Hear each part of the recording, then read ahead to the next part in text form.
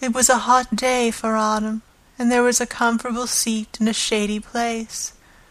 After a few minutes staring at nothing, Jonathan's eyes closed, and he went quickly into his sleep, with his head on my shoulder.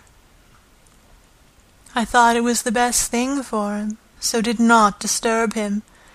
In about 20 minutes he woke up, and said to me, quite cheerfully, "Why, Mina, have I been asleep? Oh, do forgive me for being so rude. Come, and we'll have a cup of tea somewhere."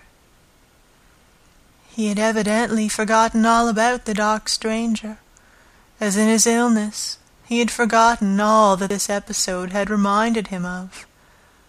I don't like this lapsing into forgetfulness. It may make or continue some injury to the brain.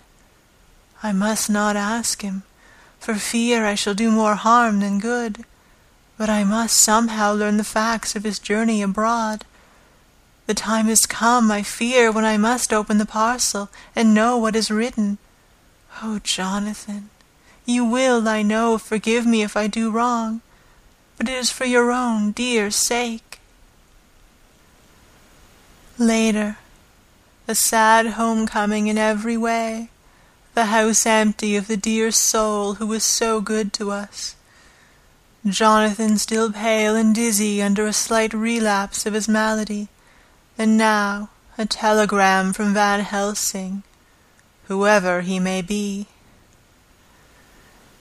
"You will be grieved to hear that Mrs. Westenra died 5 days ago, and that Lucy died the day before yesterday.